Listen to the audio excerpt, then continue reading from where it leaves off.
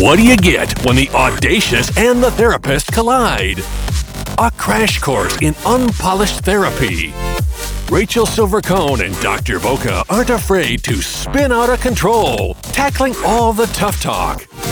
Their weekly sesh meets at the corner of audacity and advice, where their wheels and yours get turned upside down.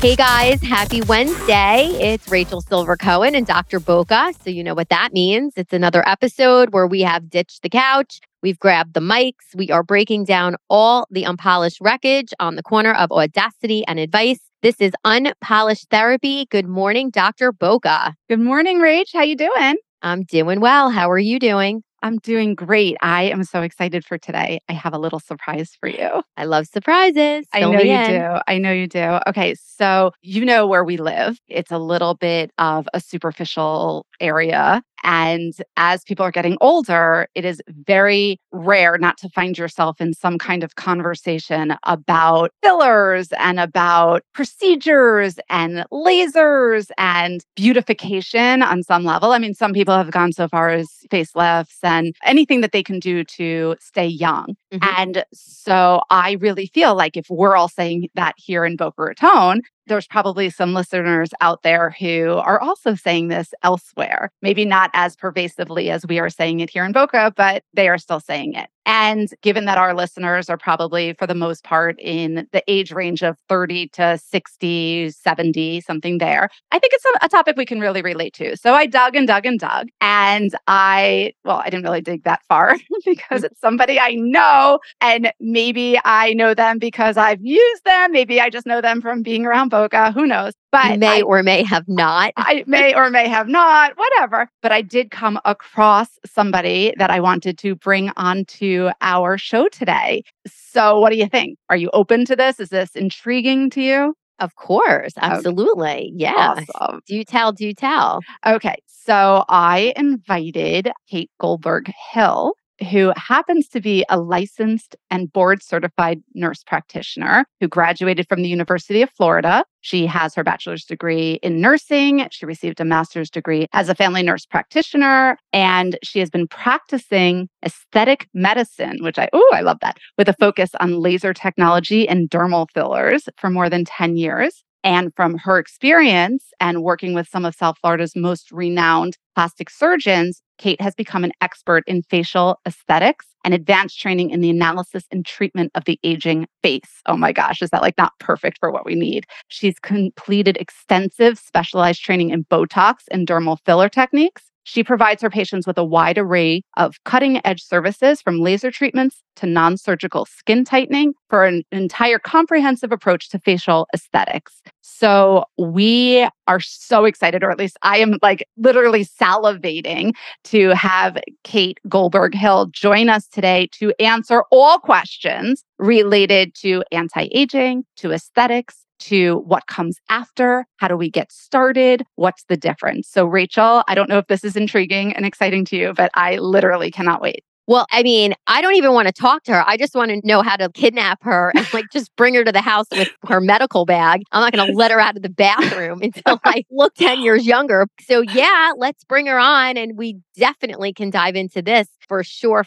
Boca Raton or not, to the listeners out there, how lucky are all of us to be able to tackle this topic for sure. I am so happy. I love when I can find a guest that Rachel gets excited about and that I'm thrilled about. So without further ado, Rachel, I'm going to introduce to you and our listeners, Kate Goldberg Hill. Hi, guys. Thanks for having me. I'm so excited to be here. Oh, no. We're way more excited than you are. Okay. So, Kate, I cannot thank you enough for doing this. Like I said, I may or may not know you from maybe some visits in the doctor's office and other wonderful things that I may or may not have done. HIPAA violations. I say it. Right. If I say it, it's not a HIPAA violation. But I do respect the fact that you can keep that confidential. So, Rachel, what kind of questions do you have? Because I have a whole list. If you want to go first, though. Well, I mean, I guess we can start sort of benign and then we can kind of go down the rabbit hole and get a little bit more unpolished as we go. I guess the first thing, Kate, and again, thank you for being here. I appreciate it. I'm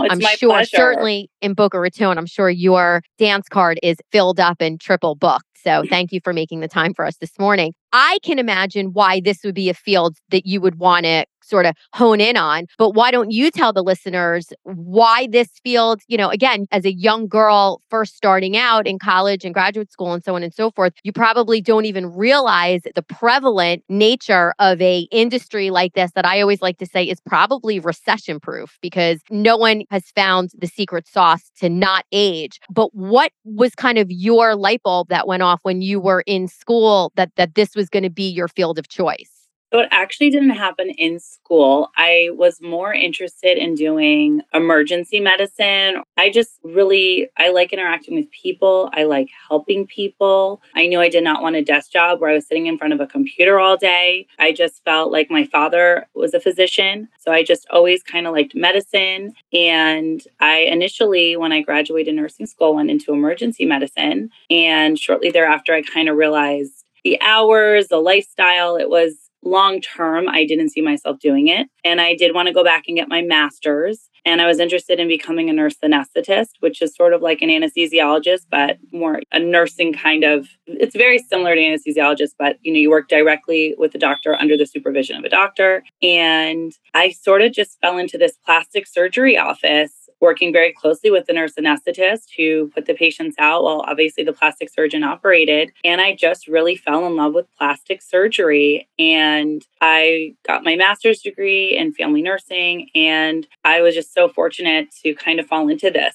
And I'm a very artsy person. I always loved art. So it kind of connected me with the nursing and the art side of it. And when I started nursing in 2001, initially, and then graduated with my master's in 2006, so much has changed. The field just kind of exploded. There were like a handful of fillers, if that. There was really only Botox at that point. And I just saw that there was so much excitement and growth with this non-surgical type of procedures that were coming out. And it was just all kind of just came together for me. And I'm so fortunate that I love what I do. And I feel like the best part about my job is that I do feel like I'm helping people. I might not be saving lives, but I do feel like I'm helping my patients because a lot of times when, you look good, you feel good. And I think that's kind of, for me, everything. Yeah, that's so true. What you're saying is when you look good, you feel good. And your job is not that different than mine, right? We're trying to get people to find that joy and that happiness and feel that sense of contentment with their life. And I do think that that is something, and it's a gift that you can do. And the artistic part of that is so real because you go to see some of these people that get the injections or get the fillers or even go so far as to go the plastics. And that's exactly how they walk out of there, with the duck lips and the faces that are pinned back with the wind. And so one of the things that I've appreciated is how natural you look and how natural you make the people that come into your office look. Yeah, I mean, my aesthetic is always, you want to just be yourself, maintain your look, or maybe just be a little bit more of a youthful, younger version of yourself. But my aesthetic is always like to have people guessing what you've done, but not necessarily look at you and say, oh my God, did you see her lips? Or, oh my God, what did she do to her cheeks or her Botox? She looks crazy. But with that being said, I do have a significant amount of patients who want that overdone, I would say that wow factor too.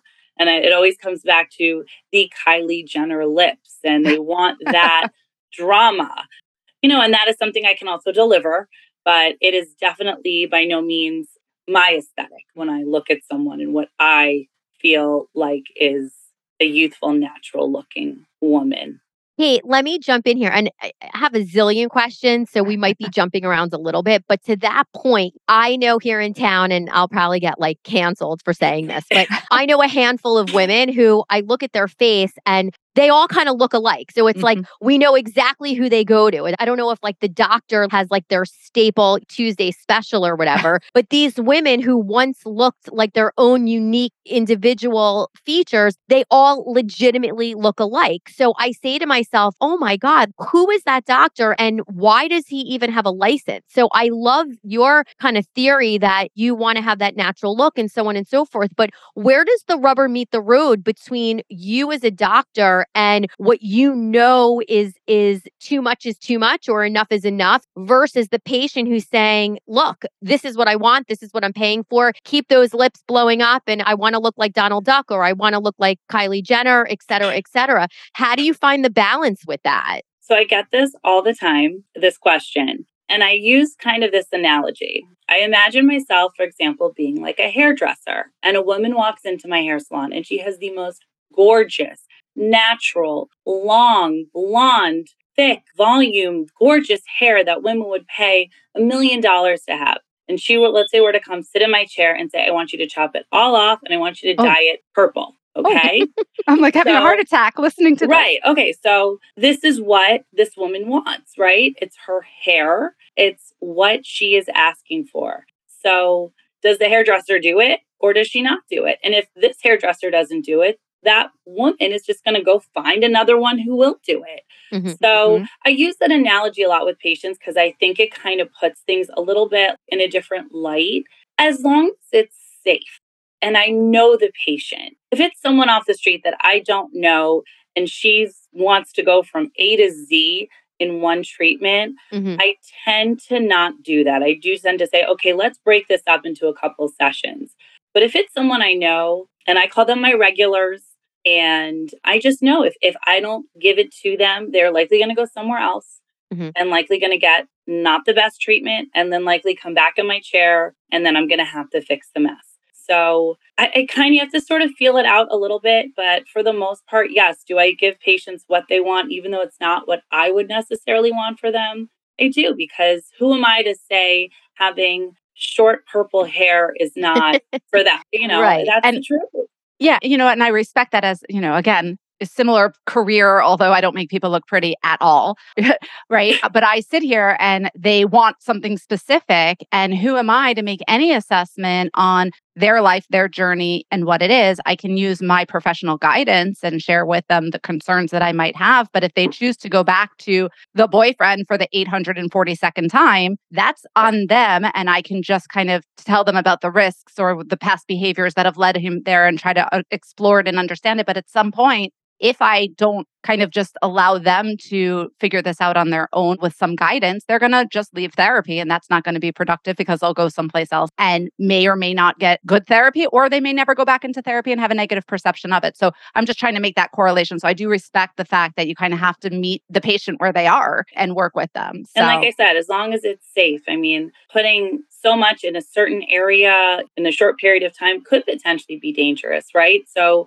knowing facial anatomy and things like that really are important, because you never want to put anyone in jeopardy of having any sort of adverse event or reaction. But, I will tell you, like, back to what we were talking about, when someone wanting something and, you're sort of uncomfortable with it. Like, I had a patient yesterday who she's never had lip filler before. She really didn't have any lips. She was probably around 55 years old.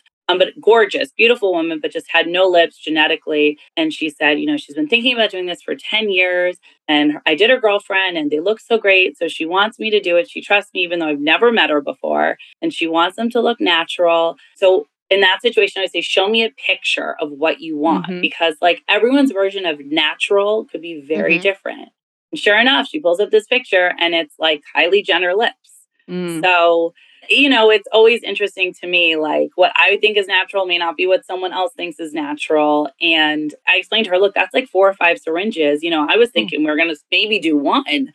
So it's an interesting conversation to have with the patient. And that specific patient, for example, we did one. And I said, let's give it 2 weeks. And I said, I know you're going to come back for more, but I'd rather you come back for more than regret me overdoing you. So I can always add, right? And that's sort of what I do in a lot of situations with patients like that. I want you to debunk one myth for me. It just drives me crazy. And, you don't know me that well at all, but I'm hoping by the end of this conversation, you will, that I'm a very, very literal person, almost to a fault. So it drives me crazy. Look, whoever these marketing geniuses out there are in the field of beauty and preservation, they're the genius in the room. I'm the idiot in the room. But it just drives me insane that the whole industry is based on this phrase of like anti anti-aging. And I'm certainly not a doctor, but am I correct or am I off base that we're not anti-aging? I mean, we are aging whether we want to or not. And that the preservation is really what the literal situation is here, correct?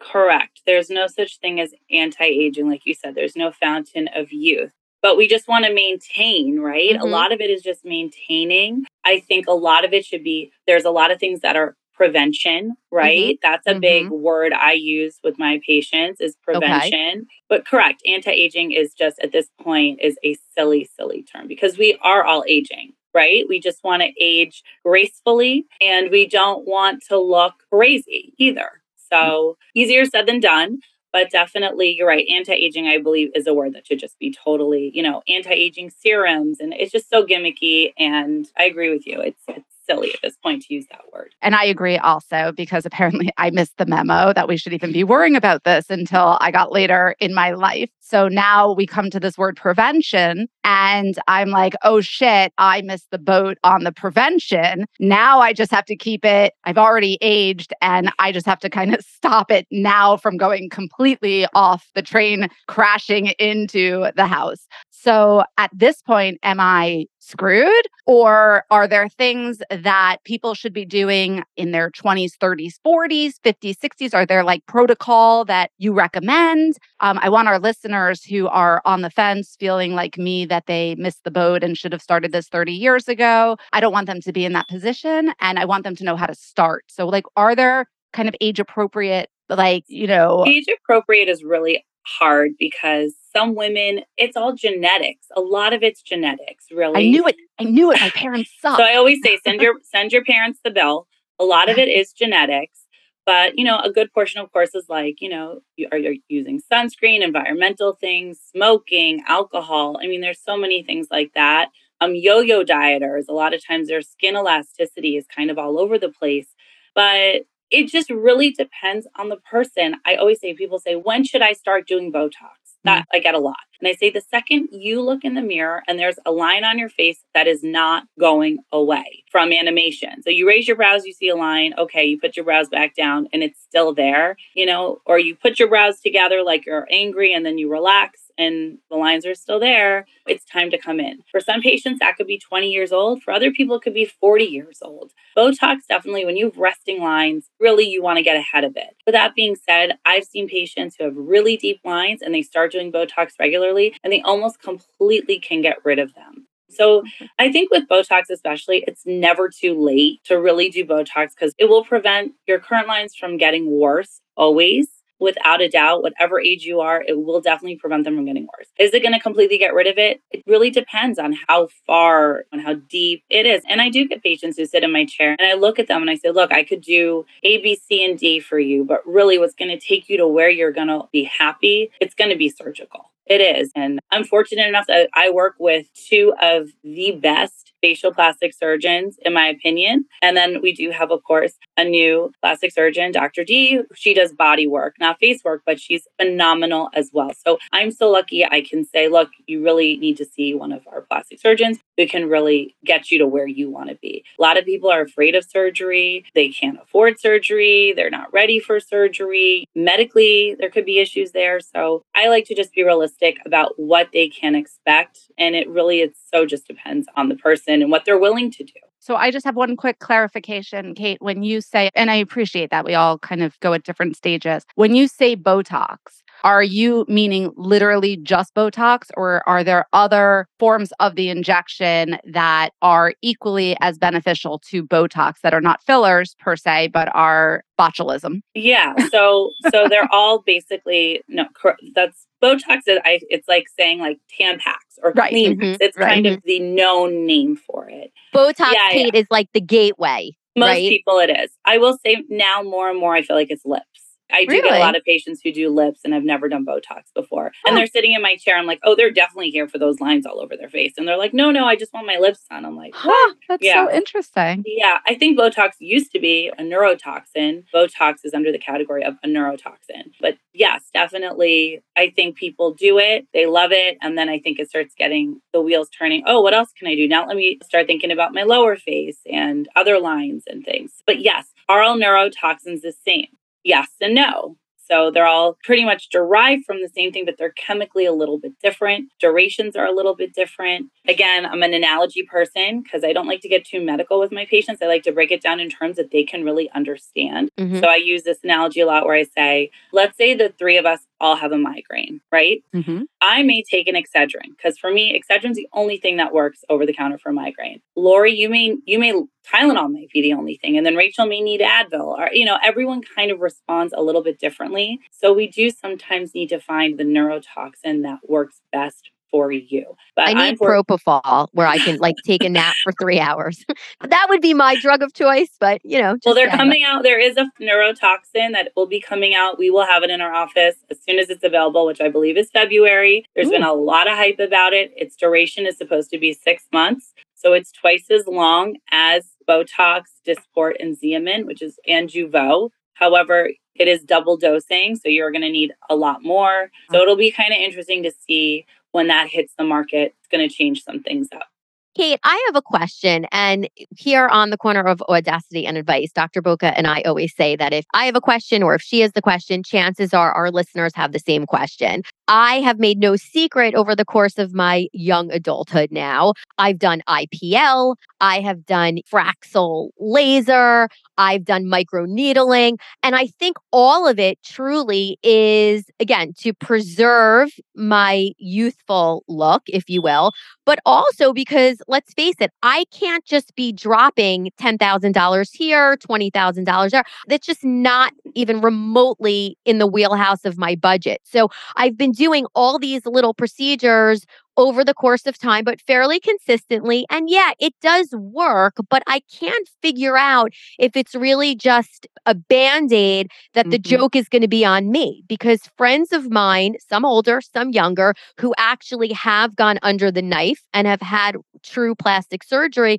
will say to me, Rachel, you're spinning your wheels, because at some point that's all going to wear off and you're going to have to not have to, but if you're looking to preserve your youthful look, at some point you're just biding time. You spoke to that a little bit before, but let's dive in a little bit. Maybe you even want to talk about the difference between these non-surgical procedures and how much time are we buying here before we have to have real plastic surgery? So, great question.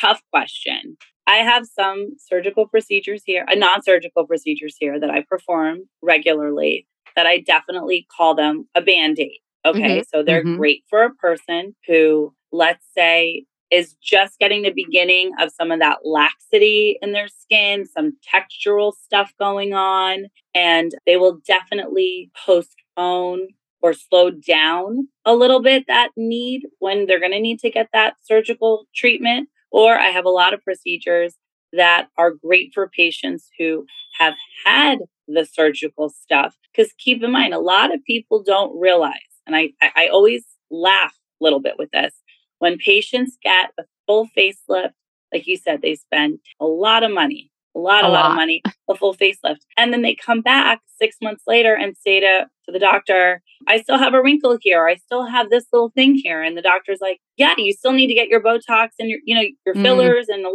and they're just blown away because they thought they would have the facelift and never have to do another thing ever again. It's really interesting when I get patients like that, because I'm like, did you really think you were just going to get a facelift and that would be it forever? But there's a lot of things that, like I said, I do that are great for patients who are just in the beginning stages, beginning to early, middle stages, or post facelift and are starting to get a little bit of that laxity, as things come back. But you're right. A lot of my patients, I will say to them, a facelift is really going to be what they need. But a facelift is really just, I always say, it's rearranging the tissues. It's tightening, it's pinning, it's lifting. You're still going to need to get IPL. IPL, you're not going to get pigmentation on your skin again. You're still going to need to get poked. You're still going to need to get filler. And like I said, a lot of these other things to maintain the facelift. So I want to tell you 2 quick stories, just sort of anecdotal. One, this is many, many years ago, way before I ever thought that this would be in my wheelhouse. And God forbid, I don't need any of this.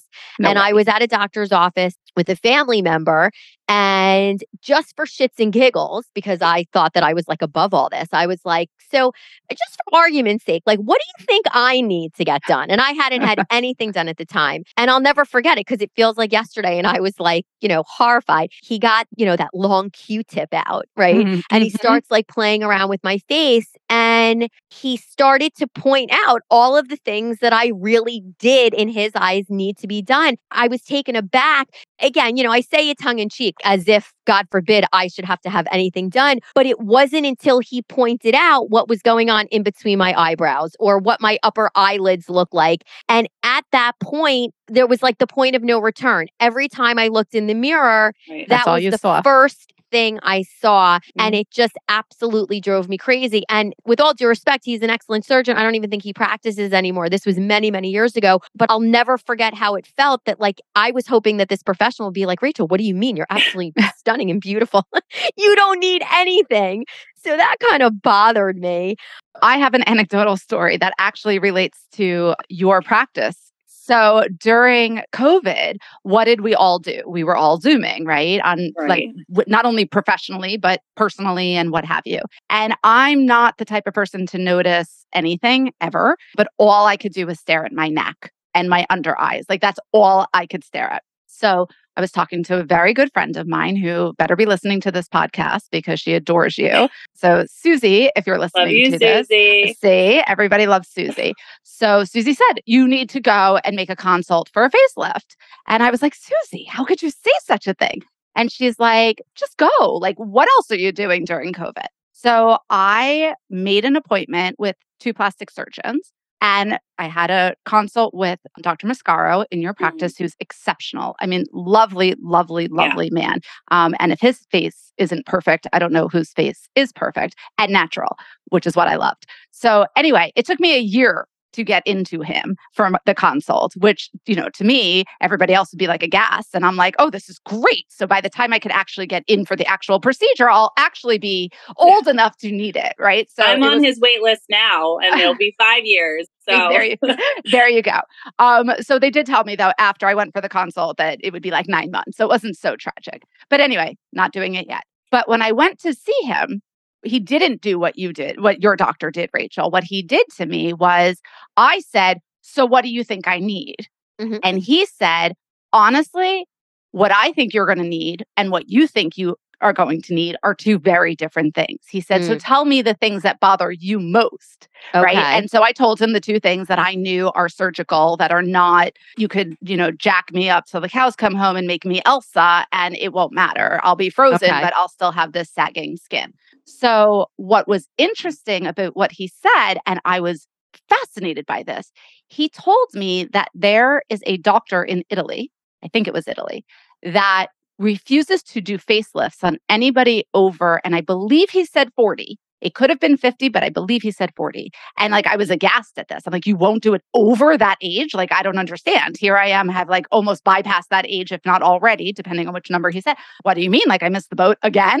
Like, I could just keep missing this fucking boat. I'm not going anywhere. He said, the reason being is because our elasticity and our the density or the fullness that we have in our skin is at its prime. So this doctor wants to do, in quotes, preventative. You're working with the best of the best. Why wouldn't you want to do it then so that the outcome is the best possible outcome you could have?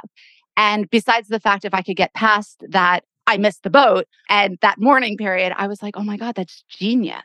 That was actually. Is it Kate? I mean, I wonder if Kate agrees or disagrees with that. Yeah, I don't know. Well, it puts her out of business. I disagree with the fact that if you don't have the facelift by 40, you said 30 or 40. What did you say? It was either 40 or 50. 40 or 50. It was either 40 or 50. I can't remember, but it was a low number. I would disagree with that. Okay. For sure.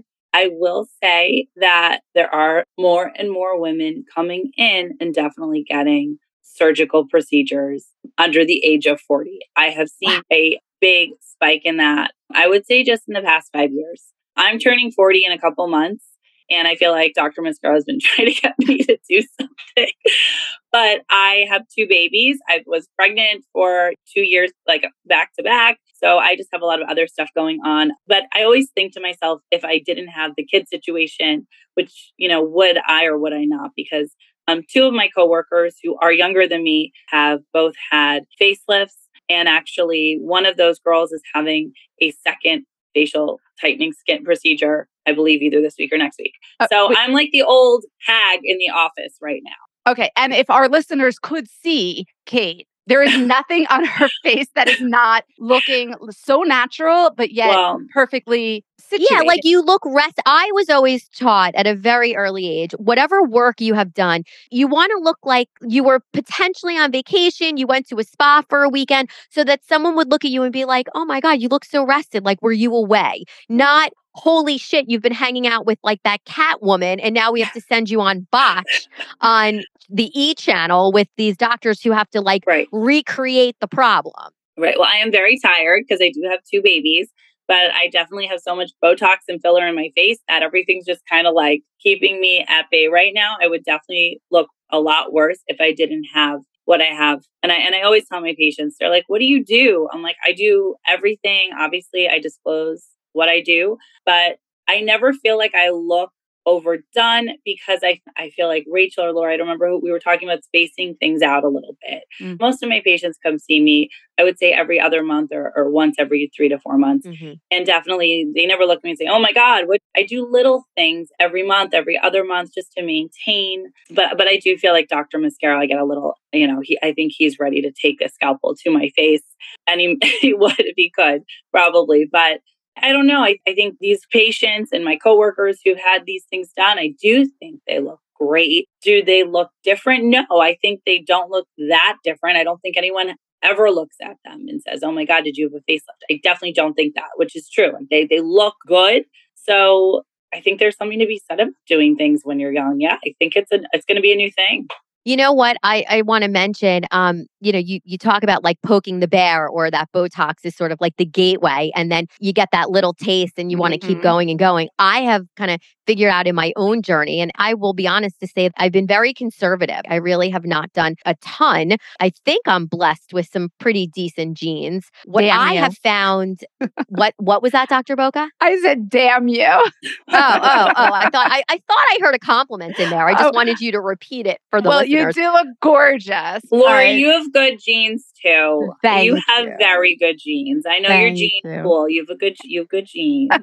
What I was going to say though is that there's been a tell as of the last couple of years that kind of bugged the hell out of me. And it is something now I see as markers in other women too. And let's call it what it is, ladies out there, and even men. I want to get your thoughts on men and their preservation as well. But my hands, I have to tell you, there is that expression like, these are my mother's hands, or these are my grandmother's hands, or these are my great grandmother's hands. I look at my hands all of the time and I'm like, God damn it. I never should have sat in the sun. I should have listened to my parents, my grandparents. And I've actually had laser procedure on my hands. Forget my face for a minute, because I cannot stand looking at those sunspots. And sometimes I see these women who really are all, you light a match and like they run for the hills. That's how you can tell who's had work and who hasn't. But it's like, did anyone tell them to look down at their hands? Their hands look like their great grandmothers. Wait. I have to tell you a story. I don't mean to cut you off, but this is a crazy story about the hands. I have to look at my phone because it might have been Dr. Mascaro. I was on a plane ride home several years ago, way before COVID, maybe 4 years before COVID. And I was sitting next to somebody very famous was married to somebody, a big top exec in one of the cable shows. And of course, me talking to everybody, I got her whole life story and we became very good friends. She was coming down to Boca /Delray to get fat transfer into her hands. And because I was like, wait, I don't even understand any of that. I think that's just fat transfer from where? Because you're emaciated. There is no fat in you. So I always was like, oh, is it like a blood bank where you also have a fat bank and you can borrow someone else's fat and transfer it somewhere? But apparently that's not how it works. Anyway, she texted me the pictures after the fact. Like I told you, I really became friends with her. She texted me the pictures after that. I was amazed. It got all the veins, all the ditches. Hand rejuvenation is an easy thing. So I don't do fat transfer to the hand. That's definitely more of like a surgical procedure. But definitely I put filler in the hand all the time. And it's instant. There's zero downtime. You get great results. There's longevity to it. The IPL, I play tennis a lot. A girl on my tennis team, we play tennis together. We were playing together 3 weeks ago. She looks great, but her hands were bothering me. I'm like, you got to come in. I have to get the spots off your hands. They're driving me crazy. They're ugly. So, I'm sorry. I hate to say it. They're just ugly. She's doing all this other stuff. And I said, please come in. I have to do those hands. And she actually came in today and I did her hands. And I think it goes the whole picture. And you're right. You have all this tightness and and then the hands can really show age, especially in Florida with tennis players, golfers. I'm just driving, holding the steering wheel and getting all that sun in Florida. Yeah. I'll tell you, to your point on that, being in Florida, driving, I think that's when I did start realizing what the hell is going on with my hands. I mean, I really was bent out of shape about it. And even the left side of my face had more sun damage than the right because being the driver. Driver's side. You're more mindful of that. And about a year or two ago, when I was still driving my kids to school, after I had the Fraxel or whatever, and I was all mummied up to begin with, and I looked like Freddy Krueger for 3 weeks, but I would wrap myself up in these towels and whatnot and put a big hat on. And the kids would get in the car and be like, what is going on with you? You look absurd. And I'm like, back to the self-preservation or the anti-aging, if you will. I was not going to go down that rabbit hole again of having to redo it as quickly as I probably will have to redo it. And I'm all covered up when I'm in the car now. I always tell my patients, especially my younger patients, we're so lucky now, or they're so lucky now, because a lot of makeup now has SPF in it. Growing up, there was no such thing as makeup or any kind of, creams it was either sunscreen or it was makeup. So I always tell, especially my younger patients, when they talk about skincare, what sunscreen, I say, I don't even care. Just make sure your makeup has sunscreen. Whatever you're wearing every day has sunscreen, because it really is going to save you. Absolutely. And they always say, I used to say at least a 30. Now I changed it and I say at least a 50. Interesting. Okay. And I think it really makes a difference. So, and you're absolutely right. I mean, my family moved down here when I was in middle school and nobody put sunscreen on. We got fried. We got fried, right? We had no idea. But I want to know how many of our listeners out there look down at their hands to see, and for the first time did what Rachel's doctor did and pointed out, wait a minute, you need to now go get your hands done. But it is, look, I've noticed even in the last 10 years, having had basal cells and running that route because I grew up down in Florida, I'm so mindful of sunscreen. My makeup has sunscreen. My kids resisted. And I'm like, you want to put it on, I'm telling you, because otherwise you're going to turn out to have the issues that I've had. Right. Yeah. It's some people always say we sell very, very high-end skincare here because of course our patients are paying tens of thousands of dollars for surgery or even all these non-surgical procedures. It all adds up, and it's about protecting their investment. And nothing drives me more crazy than a patient who spends a ton of money on getting IPL and getting all the pigmentation off and everything else. And then they're not going home and they're not protecting their investment. Again, analogy queen over here. My analogy is always when you come into me and you get a laser, like an IPL, for example, it's getting rid of all that pigmentation, a lot of the browns and reds on the skin. I say it's like when you go to the dentist and you get your teeth cleaned by a hygienist, right? She's getting in there. She's really cleaning your teeth. She's polishing them. She's getting rid of the plaque, the tartar. They're going to look great and sparkle and shine. But if you don't go home and brush them, it sort of defeats the purpose. So I always say the skincare is like your toothpaste. And think of that as your everyday. Brushing your teeth every day is just as important as going and getting, of course, your teeth cleaned, if not more. So skincare, I don't think it has to be expensive. You don't have to spend hundreds of dollars on skincare, but skincare is very important. That is an important conversation. I think that often gets missed with patients, and providers just don't have the time, or there's a lot to skincare because it's a big part. But it is a little overwhelming though. You go to a doctor's office and again, you have all of these incredibly expensive products and, that's what you guys stand behind. And I get that. I've, subject to that as well. I've spent thousands of dollars on creams and gels and serums and this and that. And I have 14 different steps that I do in the morning and so on and so forth. But at the end of the day too, not everyone can afford to Right. keep up with that maintenance. And then you go to the grocery store or you go to the pharmacy and there's aisle after aisle of much more affordable products. And how do you sift through the bottom of the barrel to the top line? And there's got to be some type of balance. Dr. Boca, I mean, you've say in our mental health conversations, right? It doesn't Yeah. have to be the best of the best. It doesn't have to be the bottom of the barrel, but we're looking for a balance. And I wonder, Kate, how do we try to talk to the masses out there so that they don't feel as though they're driving the piece of crap car when they can't afford to be the Rolls Royce? Okay, so I always tell my patients, do not buy anything at Sephora skincare. Do not buy anything at a department store skincare.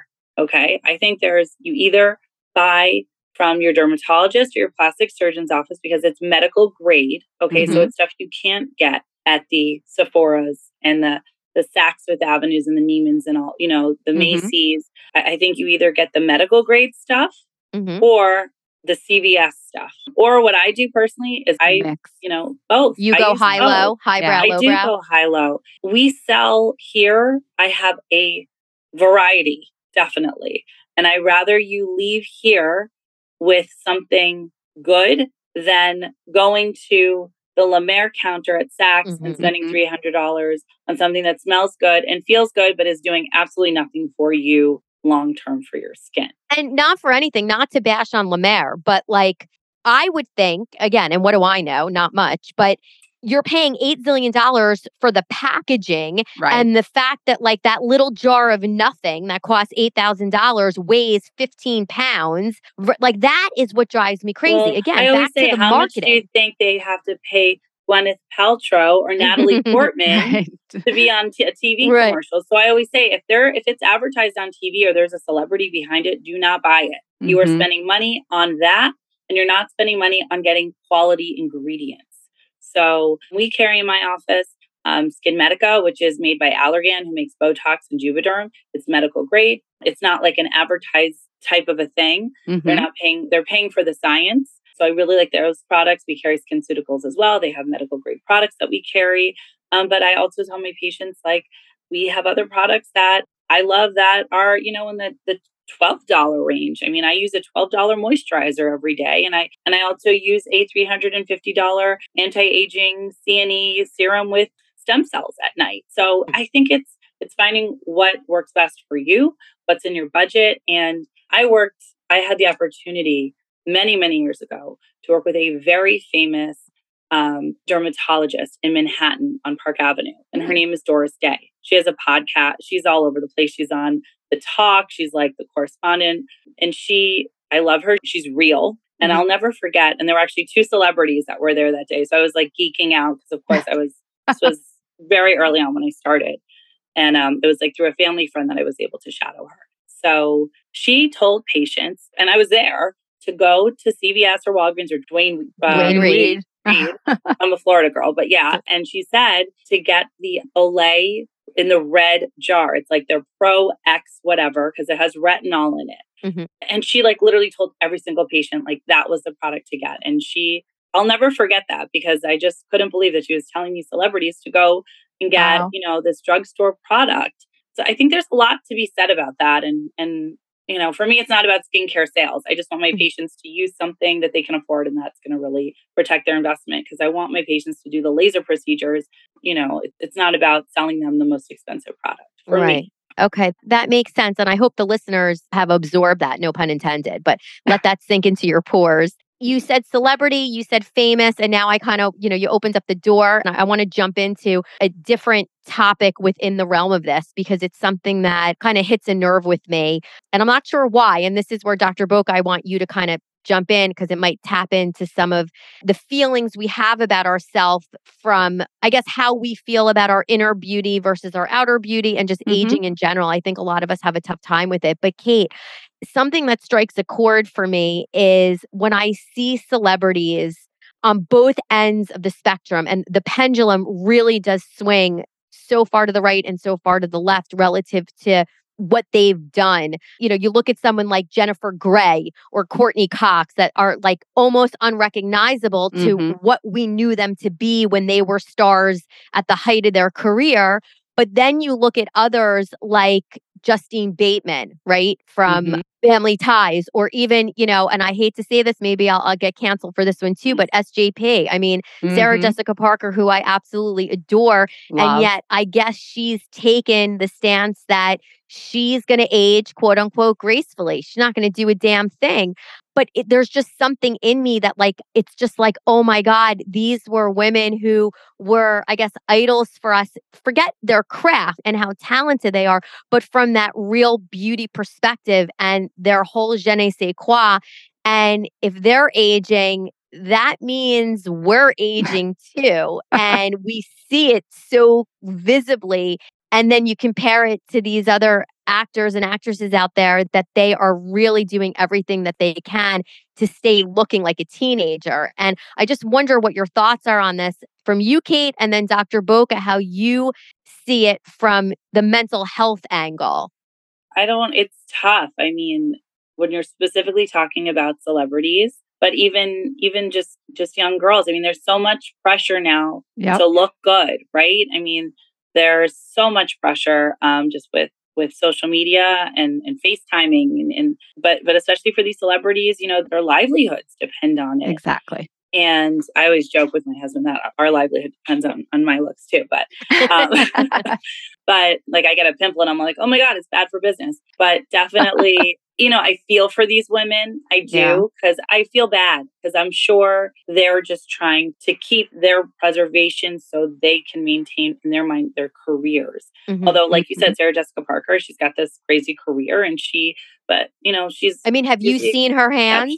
Have you seen her hands? Because I that's actually something have. I've noticed for I haven't, years. no. Mhm. Well, take a look next time you see her interviewed or whatever. And again, Sarah Jessica, I love you, girl. I want to Got be old you. lady hands. But I think it's almost some women too, celebrity or not. It's like they take a hard line that, you know what, I'm going to go against the grain Mhm. and I'm Yeah. not going to do anything. I get And I it. wonder if that, again, and that's where Dr. Boca, I want you to jump in. I wonder if the act of not doing something and taking such a hard line is what they're doing for a particular stance.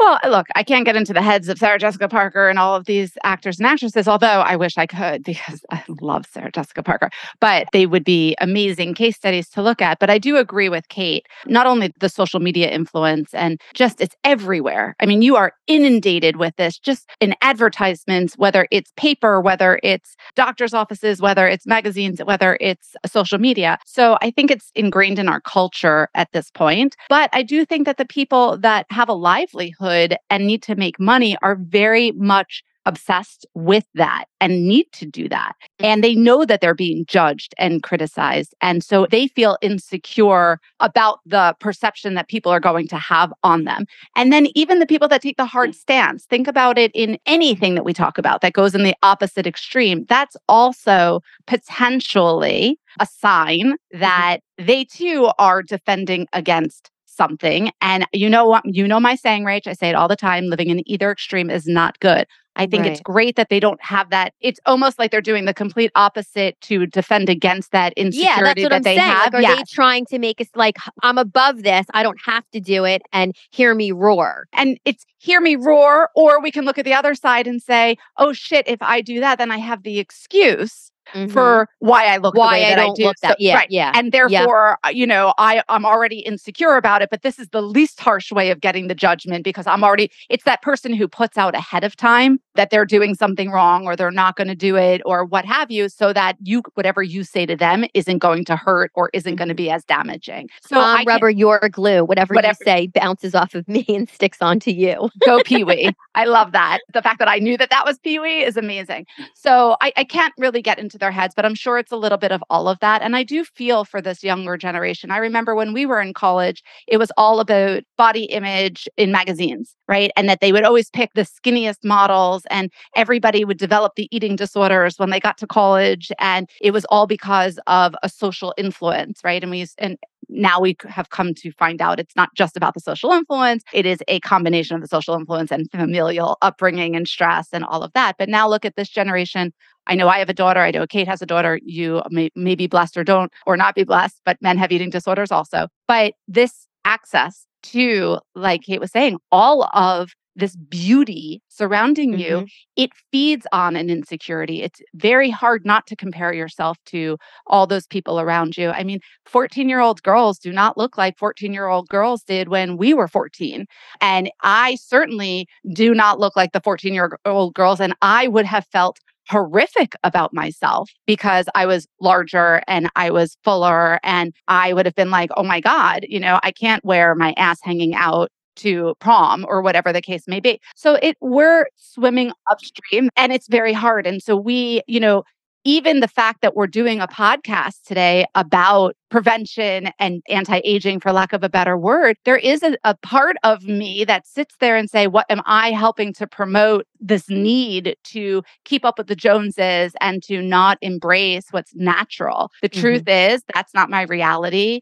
And I think that, like Kate said, it's really important to keep it, in my opinion, natural, but to help and assist along in the process. So I'm okay with it, but I am sensitive to it because I do have children and I want to be sending the right message. Right. So again, I think it's a balance. Everything in life is a balance. And when we sit on those extremes and we do too much, or we're only talking about body, or we're only talking about food, or we're only talking about restriction or external validation and external looks, we're doing a disservice to our society. And when we don't pay any attention to it and we, eat anything we want or don't work out or don't do anything because we're taking this hard stance, we're hurting ourselves also and not doing anything for society. So that's the long answer to a question of, I really don't know. How was that? Yeah, no, I appreciate that. And I think the listeners do too. Kate, I can't say thank you enough. I'm wondering if is there anything we haven't covered that maybe you think is important for the listeners to know just in the aggregate?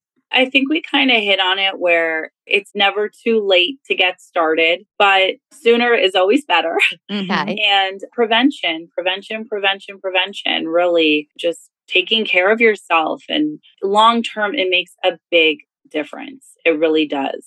Can I just tie to that? When you say taking care of yourself, I would like to add the tagline to that also, just as a mental health professional, that goes not only with taking care of yourself with injections and IPLs and lasers and, using good products, but also mental health, doing exercise, what you put into your body, right? Drinking water. Correct. Exactly. I mean, this is a package deal. I mean, I love you, Kate. There's only so much magical powers you have in an injection or a laser. We're not going to take a person who looks gorgeous because we've injected them, but has all this trauma history or is sitting on the couch and eating all these potato chips and being lethargic and lazy or working themselves to death. It's going to catch up and show visible signs of wear and tear no matter how much we do. And so I kind of just want to look at the totality and the holistic part of this. None of us have the magic wand, the magic remedy, but all of it together really can make for us to kind of match the inside with the outside, right? And that's really our goal, is to be that solid chocolate Easter bunny that I talk about quite often.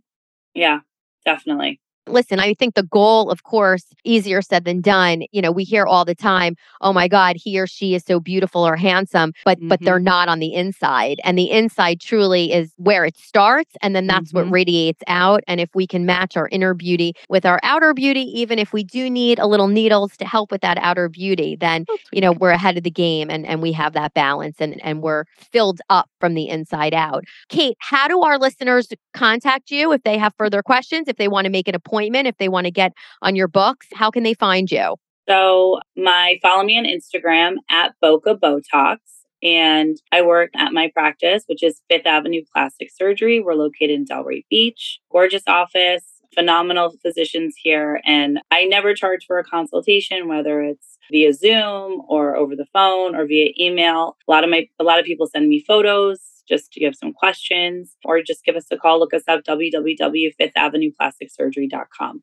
Amazing. Thank you so much. Thank you so much for having me. I appreciate it. Follow us online at fifthavenueplasticsurgery.com as well. Absolutely. DB, any final thoughts on your end? No, I'm just so excited that we had this opportunity, Kate. You know, I adore you. True confessions, if you all didn't read between the lines, Kate's jacked me up a million times, right? And you may or may not have been in her chair, but now you're saying. Right. You probably have been. Probably has. I actually have an appointment I can't say anything, Pippa. I'm not saying No. I'm calling myself out. I actually have an appointment right after Thanksgiving just to make sure that I'm frozen for, the holidays and everything. But I say that lovingly and appreciatively because what Kate is saying on the podcast today is so very true. She will work with you where you are, what you need. She's very honest about the things that can't be done non-surgically. She will refer you to the doctors in there that are a good fit for you, that could maybe do the things that you want them to do. There is no pressure. Kate always makes herself available if you want more, if you have questions and all of that. So I brought her on here because she's relatable. She gets it. She's so much fun when I go in there. I feel like I take over 2 or 3 appointments, not because she's jacking me up with that much stuff, but because we're just schmoozing.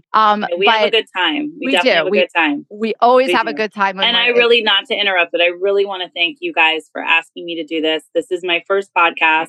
So, and Lori and I have been talking about this for a long time. So I'm glad it finally came together. I had so much fun and I'm just so appreciative of you guys, including me and asking me and having me. And really, thank you so much. Well, the we pleasure are was thrilled ours. to have you. And if you're really that appreciative, I'll be sending you my headshots and you can tell me what we're going to do. Anytime.